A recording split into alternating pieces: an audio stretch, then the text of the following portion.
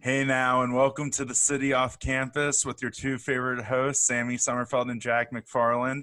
We've got a legendary Hawkeye on the show today. We've got College Football Hall of Famer and Iowa quarterback Chuck Long on. How's everything with you, Chuck? Great, guys. It's good to be on with you. I'm glad to be on with some University of Iowa students, and you guys are still in school at Iowa. I wish I was back at Iowa. It's been a long time, but, man, I enjoyed my years there, but I hope you guys are too. We definitely are. So my first question for you is, what does being an Iowa Hawkeye mean to you? Oh, my gosh. My life changed when I went to Iowa. I always say everybody should write a book called What If? And I always think about what if I didn't get an offer to play football at the University of Iowa? Where would I be today? I have no idea. But just, from the day that they offered me a scholarship back in 1980, it just set me on a path, an unbelievable, rewarding, exhilarating path. Football, the one thing that people don't realize sometimes with football, it just opens so many doors for you, or sports, I should say, not just football, but sports. And it's enabled me to go around the world. It's enabled me to live all over the country, to have great experiences, to be in different kinds of businesses. It's been just the most rewarding thing for me, but I could not have, like I said, who knows where I'd be, but just the fact the University of Iowa has opened me up to a great world and a great life, and I really enjoyed every minute of it. You talked about getting an offer from Iowa. So what did your recruitment journey look like for the young Hawkeyes who don't know too much about how you got to Iowa? Well, I wasn't recruited very heavily at all. In fact, my first scholarship offer was from Iowa, and I had two others after that, only because Iowa offered. But I was just not a highly sought after kid out of high school. I really didn't know what my future was going to be. I didn't even think about it. Back then, you guys today always think about your future. Probably, when you get out of the 8th grade and get into high school, you start thinking about college and all those things. We never did. We played every day. We went to school every day. We played hard every day. And then all of a sudden, lo and behold, this great offer came from Iowa. And I knew when I went on my visit here, my official visit, I knew I wanted to be a Hawkeye. I knew that it was a place for me. And it just, like I said, opened up a whole new world for me. And all the friends that I have today, I have great high school friends, of course, but I have a lot of wonderful friends from the football world and the University of Iowa world. But I was not recruited very heavily, Sammy. I just didn't, I didn't know what recruitment was. I didn't know anything. I was the oldest in our family, and we had no idea. And it all worked out great. Today is, we didn't have social media. We didn't have any of that stuff back then. So you didn't hear things on the street, or you didn't hear things through social media like you do today. It took a while for you to get the news, Yeah. But today's just a different world. The recruiting world has changed so much. Now these college coaches are recruiting freshmen. They're looking at kids, their freshman year in high school. Back in my time, they didn't even look at you until you were a senior. So they got to know you as juniors, but they really weren't interested until your senior year and see what you did. But today's a whole different world. They're looking at freshmen, sophomores, juniors, and by the time they look at you as a senior, it's too late. They're behind the 8 ball. It's just recruiting has changed so much. Getting recruited by Iowa, I kind of wanted to go through that for a minute. So what was your first interaction with Coach Fry, and what was your first thoughts when you met Coach Fry, and, going into your first semester at Iowa, what did you think of him as a coach and as a person? My first recollection of Coach Fry was my junior year in high school, and I was riding around in the car with my father, and we just so happened to get an Iowa football game on our radio in Wheaton, Illinois. WHO came all the way that far, and my dad said, hey, Chuck, we got to watch this Coach Fry at Iowa. He's going to turn things around. I know about him. He's going to be really good. I didn't think anything of it. I didn't know anything about Iowa at the time, but when they started recruiting me, they brought me on an official visit one weekend in December of my senior year, and I met the legendary Coach Fry at the IRP, the Iowa River Power Company. I don't know if you and Jack have been there, but my dad went to Iowa, and it's his favorite restaurant in yeah, Iowa City. There you go. There you go. It was the only restaurant in Coralville at the time, just about. And they had a big prime rib, and I went there and I met Coach Fry for the first time, shook his hand, and I just felt like he was bigger than life. I mean, he was like John Wayne. He was like a movie star. He had such charisma. And I'll never forget going home after meeting him back to Wheaton. I told my mom and dad, hey, I want to play for this guy. There's something about him that's going to be magical at Iowa. And it was. Turned out to be, he turned out to be magic at Iowa for sure. What was the biggest impact that Coach Fry had on your life? And what are some of the biggest lessons you learned from Coach Fry? He got to know you as more than just a football player. He really cared about you and your family. I recall, he'd write notes, personal notes to my mom and dad, when I wasn't even playing yet. I mean, during spring, he'd write mom and dad and say, hey, Chuck's doing okay in school. Everything's fine. Just want to let you know he's got a nice future. And I wasn't even playing yet. He was so much more than just a football coach. He was like your father. I think everybody on the team felt like he was a second father. He just got to know you that well. He cared about you as a person. And not every coach does that. I mean, not many coaches have really accomplished that or have matched that in this generation. Is just how he knows how to do that, or he knew how to do that. And he was not only that, but his caring and his generosity and just his genuineness around you. He had a great memory for names. I mean, he would know all about your family before you ever met them. He'd meet a whole room full of people and know everybody's name by the end of the night walking out. I mean, he just had that special quality that way. And he made football, it was regimented, it was disciplined, it was hard work, but he made it fun. And we celebrated. I don't know if Jack, you and Sammy know this, but we did the hokey pokey after every win in the locker room. Just a fun little dance. You guys may not know the hokey pokey. You have to look it up on the internet, but it's a famous worldwide dance. But we did the hokey pokey after every win in the locker room. There's a bunch of grown men doing the hokey pokey. I mean, that's the kind of fun and element that he brought to the game. Yeah, I'm sure you're glad now that there weren't cameras back then that could have videoed anything that was going on. I know. We loved that on video, that's for sure. So not to fast forward through your football career, but would you say these experiences and what you've felt through having Coach Fry is kind of what inspired you to give back and get into coaching yourself? Oh, absolutely. He taught two things: build relationships and give back to your community when you're done. That's what we did.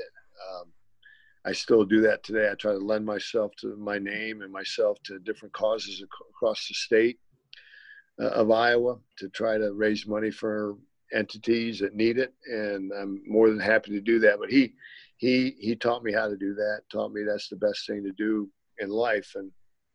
And to give back to your community, that's at the end of the day, that's what it's all about. He was that way. I mean, he taught so much more in life than just X's and O's. He just taught a very special element of life. And again, I mentioned earlier in the outset of this podcast, it just opened up the whole world to me.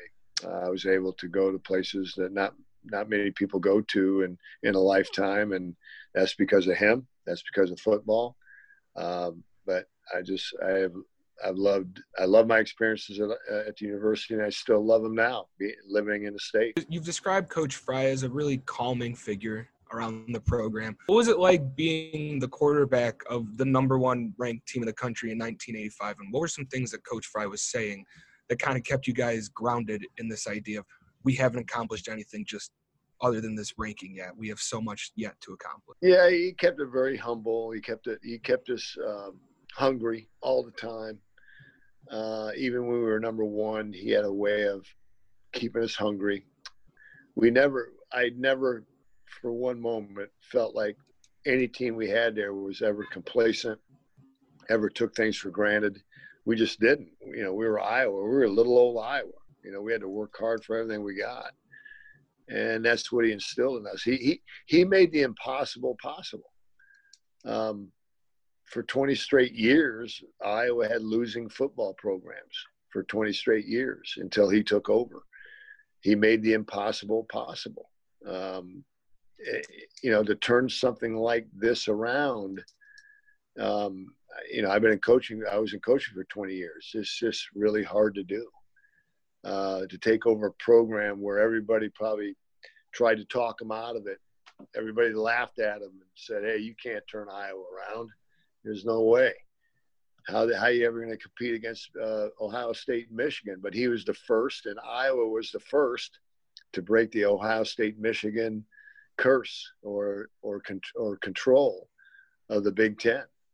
Iowa was the first one to break that Ohio State, Michigan, Rose Bowl, Big Ten championship tradition. I think they had it locked for about 20 years, and he made it possible. And I think since then, every team's gone to the Rose Bowl except for maybe a couple in the Big Ten. And that's because of Iowa and Hayden Fry.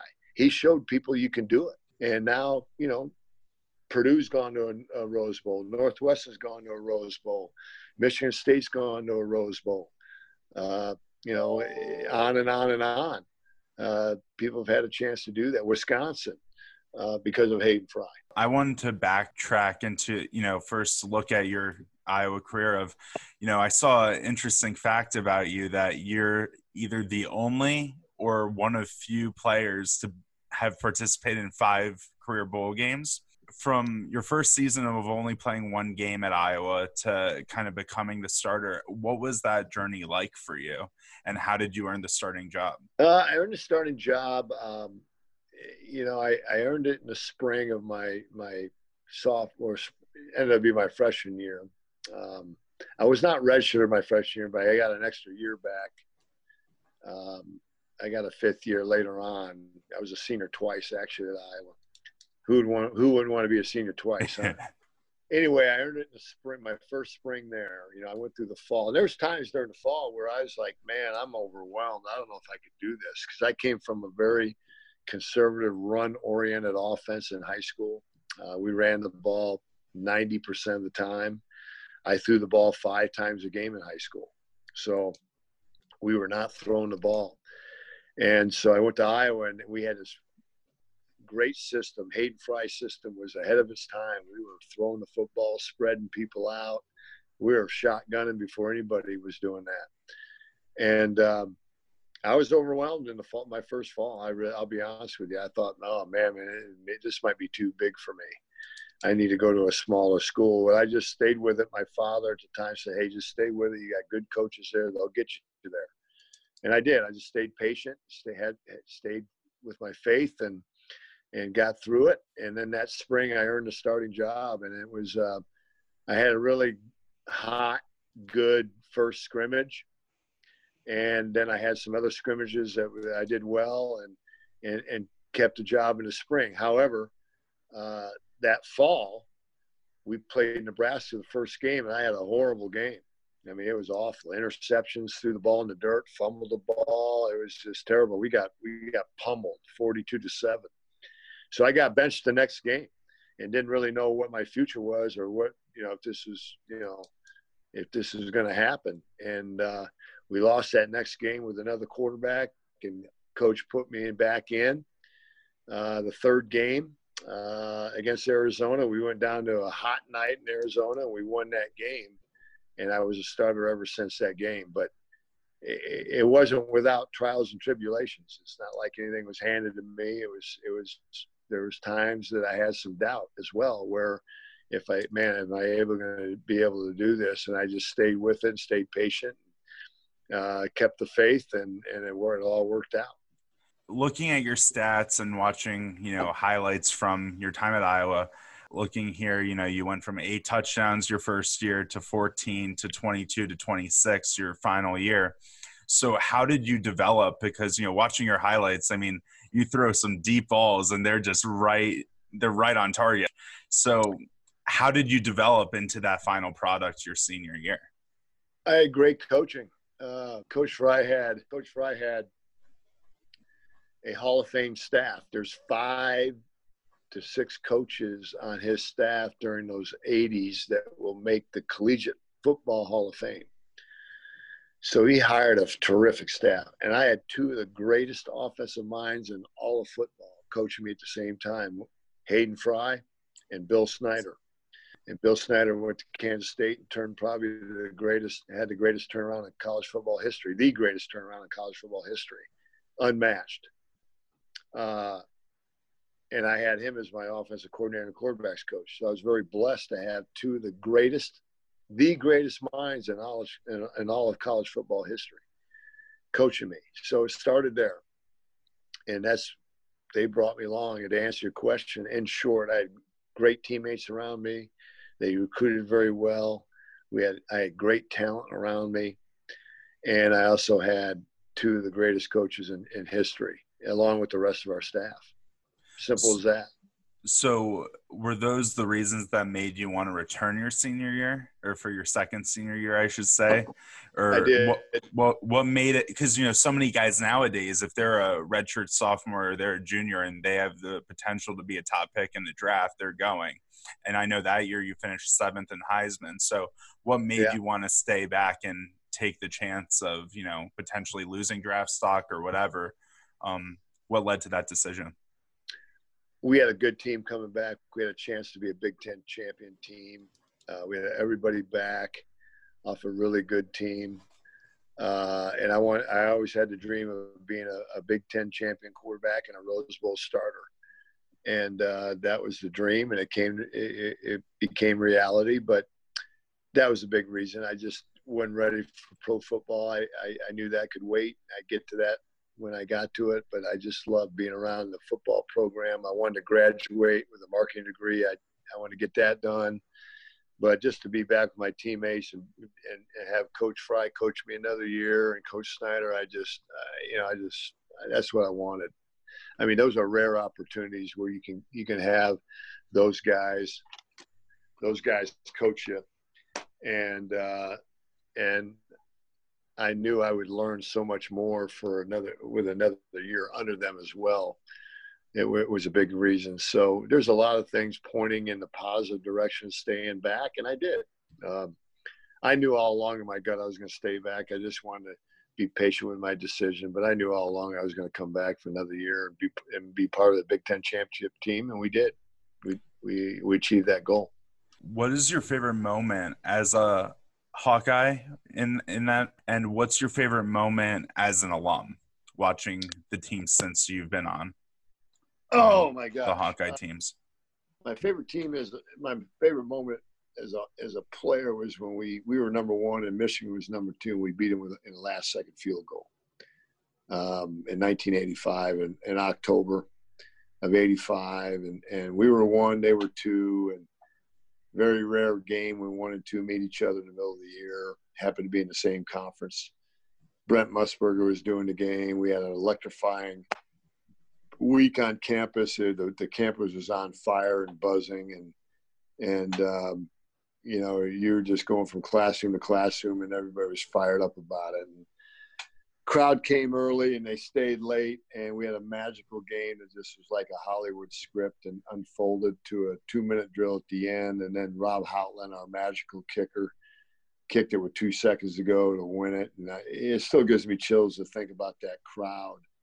The elation and emotion of that crowd was never matched again in my career. As a player in the NFL or a coach, it was never matched again. Just the elation and emotion of that Hawkeye crowd. That was by far my shining moment. As an alum, oh my gosh, there's been many as an alum. There's been some great victories along the way. When I got out of school, of course, I always kept track. It's hard to pinpoint exactly which game that I really enjoyed. I've enjoyed many. I remember, one of my moments was coming back as an honorary captain about 10 years ago, and in Kinnick, and the crowd still knew who I was. So That was a nice moment. Being inducted in the Wall of Honor at Kinnick Stadium is my most special moment as an alumnus. And just being on the Wall of Honor in Kinnick I can't put into words how much that means to me, and to be up there with all those other greats, Iowa greats over time, all the way back to Niall Kinnick, of course. Just a special honor there, and I'll never forget it. And had that kind of recognition. But it was a culmination of, again, great coaches and great teammates. What was it like being QB1 in 1985 in Iowa City? What was your college experience like? Oh, I was not during the fall, I was pretty locked in. I was pretty numb to what was going on. Outside, you get in your little bubble, and I was, I'd get up, go to class, and then basically go to practice and go home. And I was one of those guys getting to bed early. I felt the pressure of the program on my shoulders. I wanted to do right by my teammates. I wanted to make sure they knew I was prepared in every game. I did a lot of film study till 10 o'clock at night. So I didn't have much of a social life during the fall. Where I felt it is when I would walk across campus or go from class to class. You just could feel the buzz in the air from the students. And when you got in the classroom, man, you could feel it. That's where I got it. I didn't do much. And then after the game, maybe if, I was always with my family or whatever, would going downtown, maybe, after the game for a little while, then you really felt it after a win, especially after that night. That night we beat Michigan. You felt like the whole campus was downtown that night. That was a lot of fun. Yeah. So that, question I have, so kind of leading into the Heisman race, your senior year, your final senior year, when you were sitting in that room waiting for the announcement, what was rushing through your mind? Were you nervous? Because when looking at the video, you look a little nervous, like you look like you just want the announcement to be over with. But what was actually going through your head? Oh, man, I was like, this is the longest hour of my life. I mean, you're in that room for an hour. It feels like you're in there for 5 days. They go, everything going so slow to get to that, it's an hour-long show back then. Now it's like 2 hours, but it's an hour-long show back then, and they don't announce it to the last minute. So they break away to that last commercial, and they say, when you come back, we're going to announce the winner. And I mean, when they come back, your heart is beating right out of your chest. And you're like, oh my gosh, they're going to announce the winner of the Heisman Trophy, because that's all you hear about growing up. And they announced Bo Jackson, of course, and I was actually relieved. I was like, wow, to be in the race with a guy like him, who's one of the special athletes of this century, maybe one of the greatest athletes of the last century. Was very special indeed, and he deserved it. He had a great year and special athlete himself. So it was fun to be in the race. But not to cut yourself short, though, you had one of the most historical races in voting, and up to that point. Yeah. So you were neck and neck with one of the craziest athletes of all time. So when you're in that race and, the weeks leading up to it, and you're reading the newspapers or hearing about it from teammates, coaches, whoever, reporters, when they're doing all the interviews leading up to it, did you think you were going to beat him out? Did you think there was a chance, or did you think you were going to be like second or third? No, it was a chance. It was such a close race. Yeah, it was so close. There was a chance there. I mean, it started to build up, up until the last part of it. And, the further it went along before the announcement, the more I felt like I had a chance, and Iowa had a chance, and then come announcement day, it was basically up in the air. No one really knew, and usually kind of going in, but no one knew, and it was anybody's guess at that point. So that's what made it exciting for everybody. What was the inspiration behind the gray suit, white shirt, and red tie for the Heisman ceremony and no Hawkeye colors? I don't know. I just felt, it was the only suit I had. That's fair. I probably should have put Hawkeye colors on. No, there. I just asked because you see nowadays, like everyone's got like they open their jackets and they got the emblems and they got all the colors and everything. I didn't have a suit. I think I borrowed it. You know, I didn't have a tie. So you went to Ragstock and got one for $5. Yeah, I just asked whoever for a tie. I need something here, and that's how it worked out. But yeah, I just you know, back then we didn't have any suits. We didn't have many clothes. You know, we had this Hawkeye gear, T-shirts and shorts, you know, and sweats. That's about all we wore every day. Who did you see at that Heisman ceremony that kind of just stopped the entire moment? You said, holy crap, there's so-and-so. Who, if there was anyone, who was it? Oh, I would say Bob Costas was the announcer of the trophy. He was a moderator, and Bob was really big at that point. He was one of the leading sportscasters. It was really cool to see him. Bo Jackson, you know, meeting Bo Jackson, that was big. Those are really the two guys that I remember that stuck out. There wasn't a lot of people up in the room like there is now. You see a full audience of people. But back then there just wasn't a lot of people in that room. The room wasn't very big to begin with. And so you couldn't fit a lot of people in there. But those two guys, Bob Costas and Bo Jackson, for sure. Does Bob still look the same as he does, or he did then, as he does now? Yeah, I think he does. Yeah. He still looks good. Going into your NFL draft experience, what was that like for you leading up to the draft? And then what was the feeling of being a first-round pick? Yeah, the draft was, very interesting. I didn't know where I was going to go. The only story I could tell you is I thought I was going to be a Charger, a San Diego Charger. And they had called me. They had pick number 13, and Detroit had pick number 12.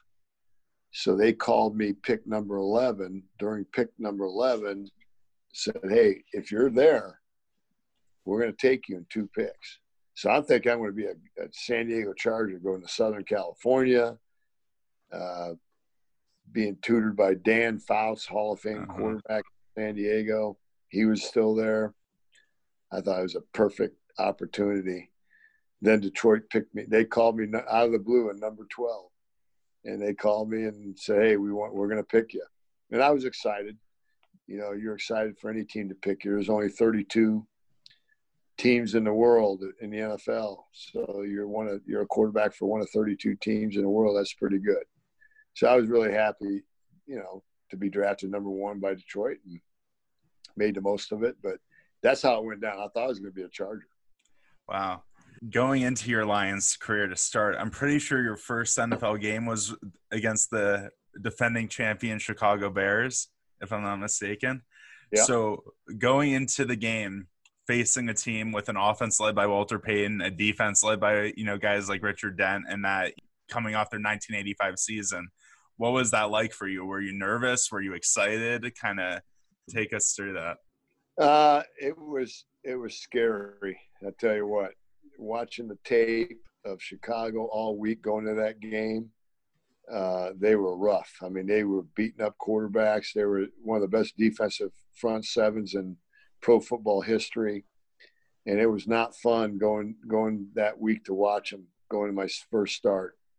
So I was excited about it, but I was also, oh my gosh, get me through this game healthy. You know, they were fast. They could hit you, and I got hit a bunch. We almost pulled the game out. We had an electrifying 80,000 fans sold out. It was loud, and they won it. They won the game with the last second field goal. We had them on the ropes, but they were a good football team. And going to that game, I'll tell you, boys, I was concerned about all the hits, you know, that they were hitting on quarterbacks. But our offensive line did a nice job that day, and I managed to hit a couple touchdown passes, and we were in the game. Again, we were winning the game to the last second, and they kicked the field goal to win it. So being a rookie in that situation, was that a big confidence boost, knowing you almost had the defending champion Chicago Bears, one of the greatest defenses of all time? It was, but man, it was not fun playing them because they were rough, and you got beat up pretty good after you got out of that game. It was a game of survival, put it that way.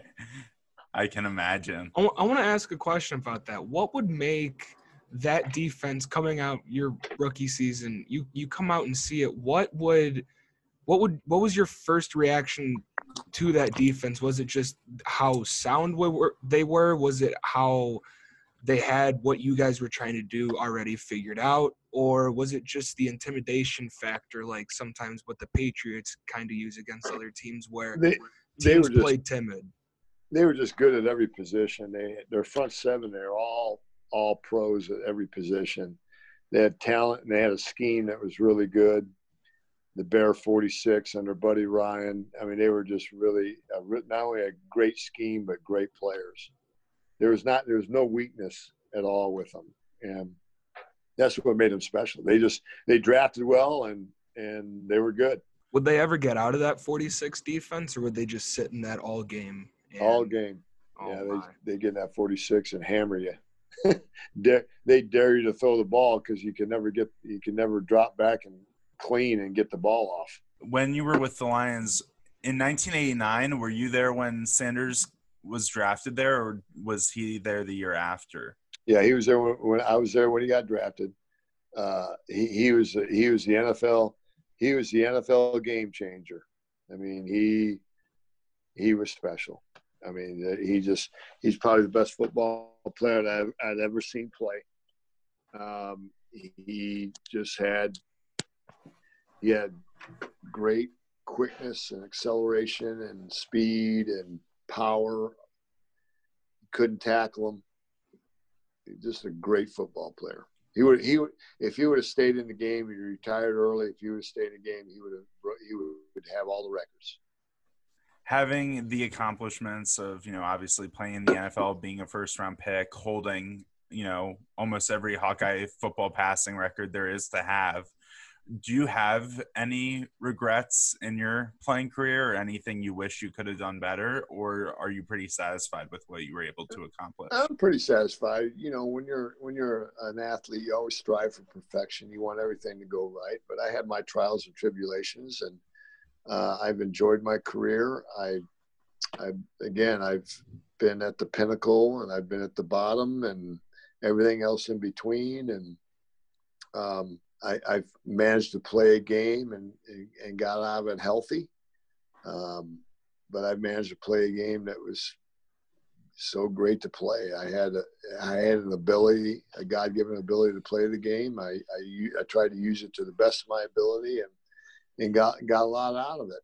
And as I mentioned to you guys before at the beginning, it's opened up the world to me.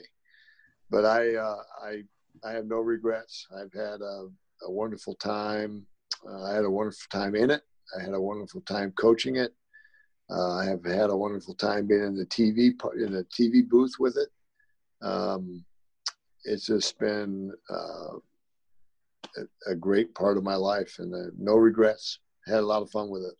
What led to going into coaching, and what kind of led that to be a passion for the last 20-something years? And well, I wanted to mentor young men. I just felt like I had a lot to give in the coaching world, how to mentor young men and bring them along. And I've had as much, if not more, satisfaction in coaching than I had as a player.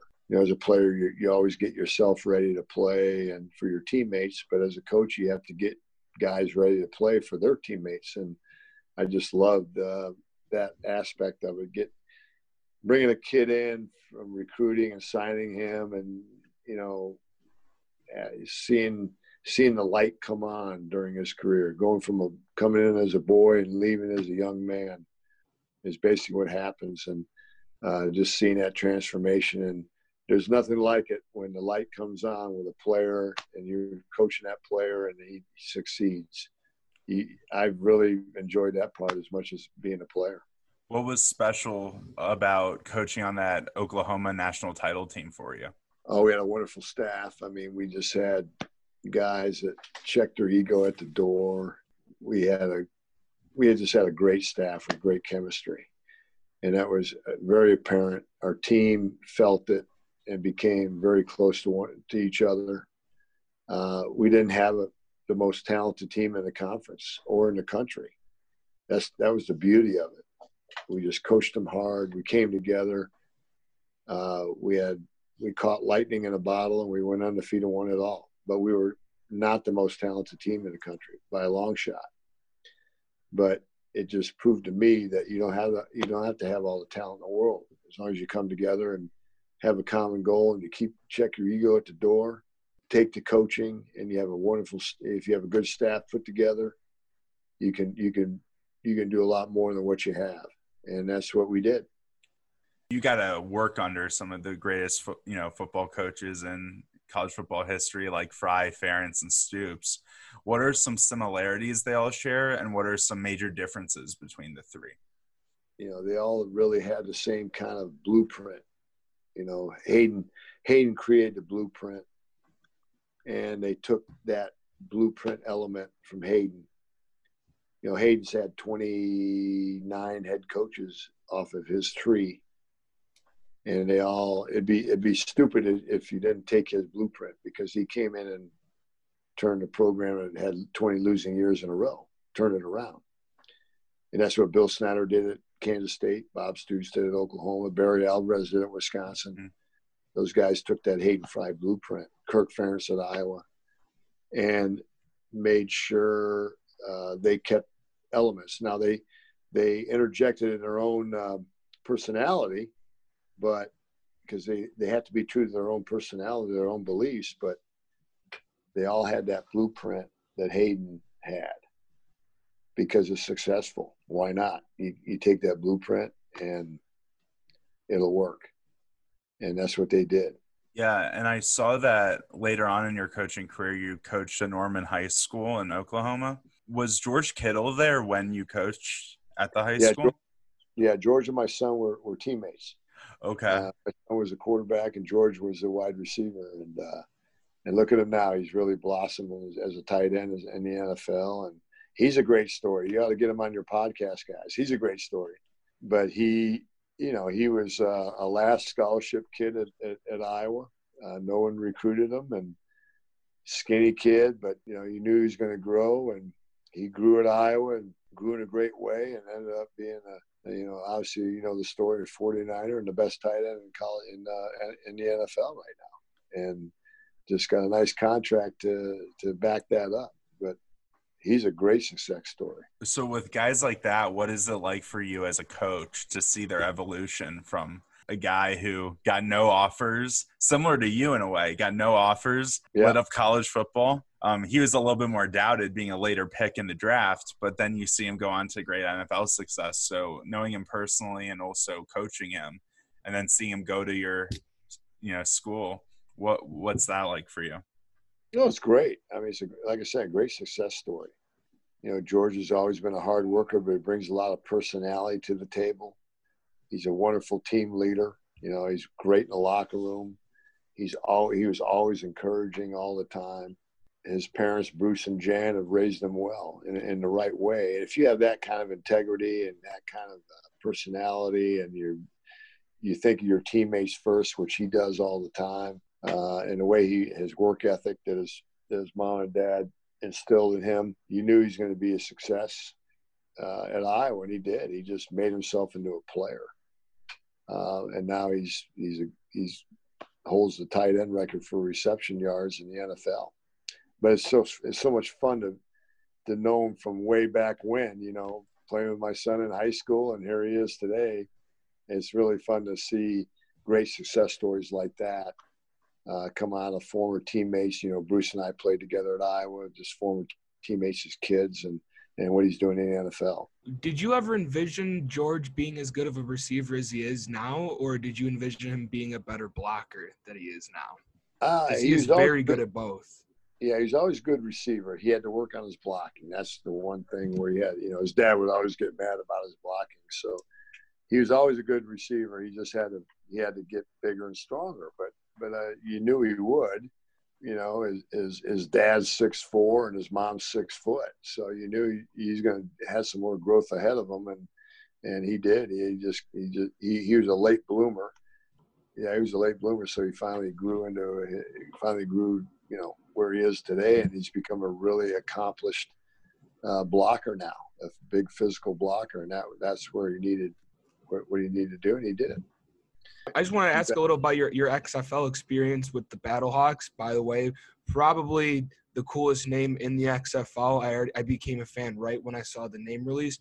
I just wanted to talk a little about your experience with that and if you planned on possibly wanting to rejoin that if that league ever restarts. Oh, yeah, I'd be interested in rejoining. Jonathan Hayes was our head coach, and he's a really a good head coach on the rise now in this business. I mean, I think he's going to be really good. He needs another chance at it to be that head coaching chance. But I think the XFL is going to be here to stay. It's bought by new ownership with Dwayne Johnson, a.k.a. The Rock. But I think that ownership is going to really take it to heights. Who knows when it's going to start up again? They're going to do it the right way, obviously.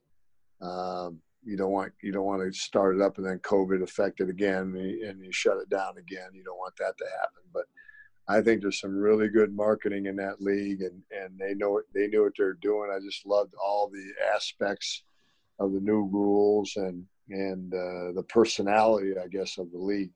But yeah, I'd definitely be interested in that. Who knows? We'll see what happens down the road. Before we close out, I just wanted to ask you for one more question is, what is a piece of advice you'd like to give to current Hawkeyes and to future Hawkeyes down the road? Well, you know, you mentioned it before, guys rush their lives so much now. You know, they go to the NFL early and they come out of high school early. And I always say in high school, kids, play as many sports as you can, enjoy those moments. You never get them back in life. College guys, try to stay as long as you can. You know, I like the guys to stay 4 years, 5 years, enjoy that college experience. Don't rush your life so much. And I know there's situations where you have to do stuff for your family and go early if you have a chance to do that. But I just enjoy the moment of high school, enjoy the moment of college. You know, those are rare moments. And now you have the challenge of COVID. You know, that's really added a unique challenge to all of this. And as you guys know, you have to do more online now than ever before, but it's still the college experience, even though it's online. And you just have to enjoy those moments. And someday you look back on it and go, hey, I'm glad I did. I'm glad I didn't rush my life into something. But again, I know that each situation is different. And you have to look at it. Enjoy the moment where you're at that point in time at today. Don't worry so much about the future, and just enjoy the moment and the gifts and the blessings that are given to you that day, and make the best of it. Yeah, great advice. I could listen to that every morning before I started my days and just be fired up. That was some great stuff right there. That was awesome. Good. Hey, you guys are fun. You guys are fun. Thanks for having me on today. Yeah, thank you so much for coming on. And Jack, do you want to close out the podcast? We'll have this up as soon as we can, not the same time, but the same place. We will see you guys later.